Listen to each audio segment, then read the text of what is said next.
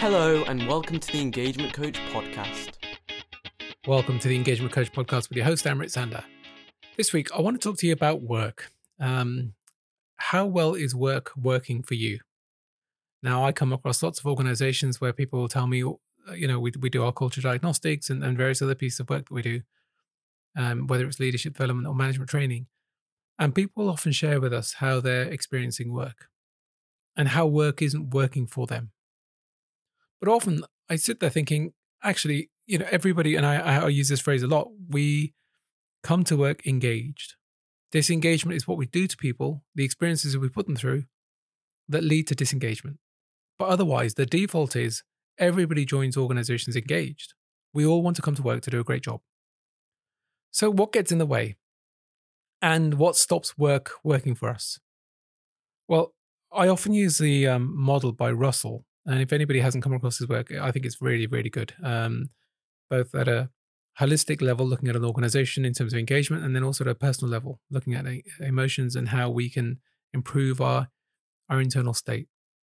But if you look at the holistic level, looking at engagement, there's two criteria for this. One is creating an engaged place driven by high energy, so an energized environment. And the other side of it is creating a pleasant environment. So when we're energized and it's pleasant, that's working for us. And that's an engaged state where we can really come to work and be our best. So how do you go about creating an energized environment? And energy means lots of different things to people. But clarity, strategic clarity, knowing what's expected of me, knowing what we're trying to deliver, knowing how collectively our efforts are going to do X, Y, Z. Whatever it is, our mission, our statement, our purpose, what is it we're here to do? How do I add value to the world around me? That's critical. If I don't understand that, how am I ever going to work with, real vigor and commitment and in a state of flow? How am I ever going to get there if I'm questioning whether what we're doing is adding any value at all? So strategic clarity is really important. I say strategic clarity, but it's clarity at every level. So today, what am I looking to do? What are we looking to do as a team this quarter? What are we looking to do as a team for the year? What are we looking to do as an organization for the next 2-3 years? We need clarity. We need to understand what we're aiming to do. Now, I say at a local level too. So on a daily basis, how can we help improve our strategic clarity? Well, how many people write lists? You might say, well, I write lists all the time. I'm fanatical about it. Fantastic. But for those of you who don't, it's worth considering, actually, how well am I planning my day? Am I writing lists? Am I creating a framework of what I'm looking to do today? Because when you write things down, it allows you to take a step back to say, or to certainly question, are they the priorities I need to be focusing on? How can I take a step back and think about what are the things I need to do? And am I getting caught up in that feels a nice to do as opposed to I have to do it? Often we, if you heard last week's podcast on procrastination and time management, often we put things off, things that we think are uncomfortable or challenging. But how well are we framing the day? How well are we framing the week? What am I looking to achieve today and this week? And that framing is important because often everybody's so busy at work, you won't always have a manager or a leader giving you a pat on the back. But if we have our own internal milestones of this is what I want to achieve today, we become our own dopamine shots. We become our own recognizers of what we achieved. I'm the CEO of the company. There are very few people are going to, although the team are very good, very, very few people will say to me, Amrit, well done, great job. I have my internal milestones in my mind of what do I want to get done, the standards, the quality, why it's important. And I do sit there muttering to myself sometimes thinking, do you know what, nailed it. That was a fantastic piece of work. And that's not egotistical, but that's because I had a framework of what I wanted to get done and I did it. So strategic clarity is one side of it. Locally, on a daily basis, how can you apply that to your work to help make work for you? Otherwise, we're sort of meandering away through, and nobody wants to do that. That's not a state of engagement. The other side, pleasant environment. Now, often people will say to me, Amrit, it's toxic. You won't believe what it's like here. It's horrible. Nobody appreciates you. Nobody respects you. And it's just, forget appreciation and respect. Actually, people are downright rude and what have you. Now, We experience lots of behaviors at work. What I don't often see is, in a very constructive fashion, us holding people to account for those behaviors. So everybody's responsible for the company culture, everybody.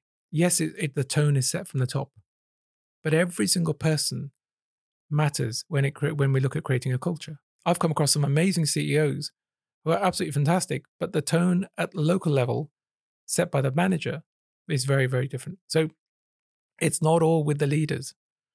So when we're looking at culture and holding people to account, how many of us actually do it? How many of us turn a blind eye and walk away?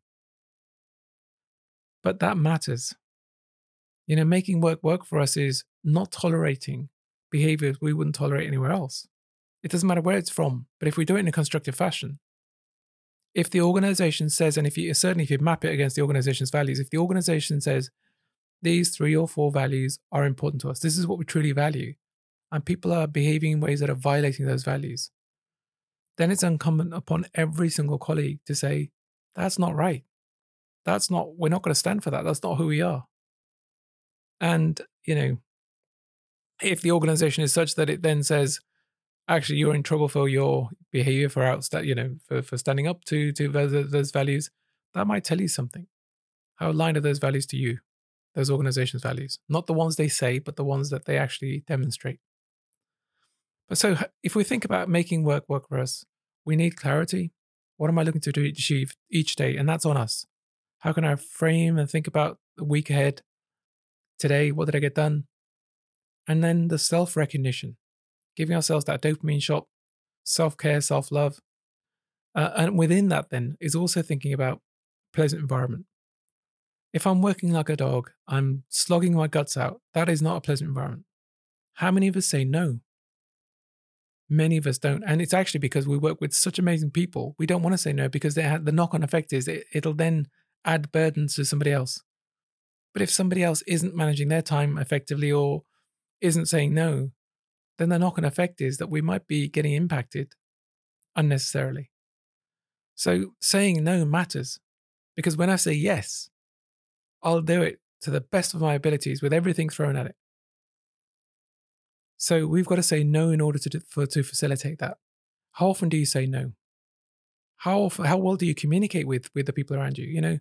And this comes this comes all the way through to communication. When we're looking at creating a pleasant environment, when we're holding people to account, we often don't communicate. We don't give feedback. We don't want to wait for anonymous surveys or 360s. What we want to do is in the moment to say, I really care about you, so I want to let you know how I feel. Because you matter. I was once running a feedback session, where somebody was in the room and you could tell they were desperately trying hard not to give some feedback, but they desperately wanted to. And they did. And honestly, that filled me with such joy, because when people give feedback, it means there's hope. So communication really makes a big difference. We've got to give each other feedback. That's what drives hope, and that's what makes things better. How somebody receives it isn't on us, as long as the responsibility on us is how I give it.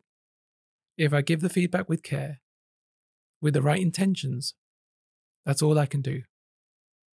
Using my emotional intelligence and everything I've learned, that's what I can do. I can't control how you're going to take it, but I can do it with the utmost respect, because working matters.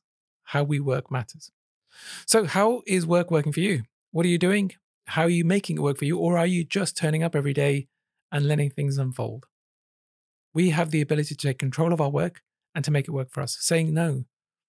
Being really clear, what's expected of us? Why? Why is that important? Asking the questions rather than waiting to be told. We can make work passionate. And the engagement we came with, the highly engaged states we joined organizations with, we can maintain that, or we can certainly get back to. But often we're waiting for leaders to take control and take action. But as colleagues, we can do an awful lot. We can make work for us. So I wanted to just prick your conscience on that, leave you with those thoughts. How are you making work for you? What can you do to make it even better, rather than waiting for somebody else? So that's all from me today. Join me again next week for more thoughts on leadership development, culture development, employee engagement, employee experience, and everything else in between. I'm Amrit Sandha from The Engagement Coach. I shall see you soon. Take care. the Engagement Coach podcast.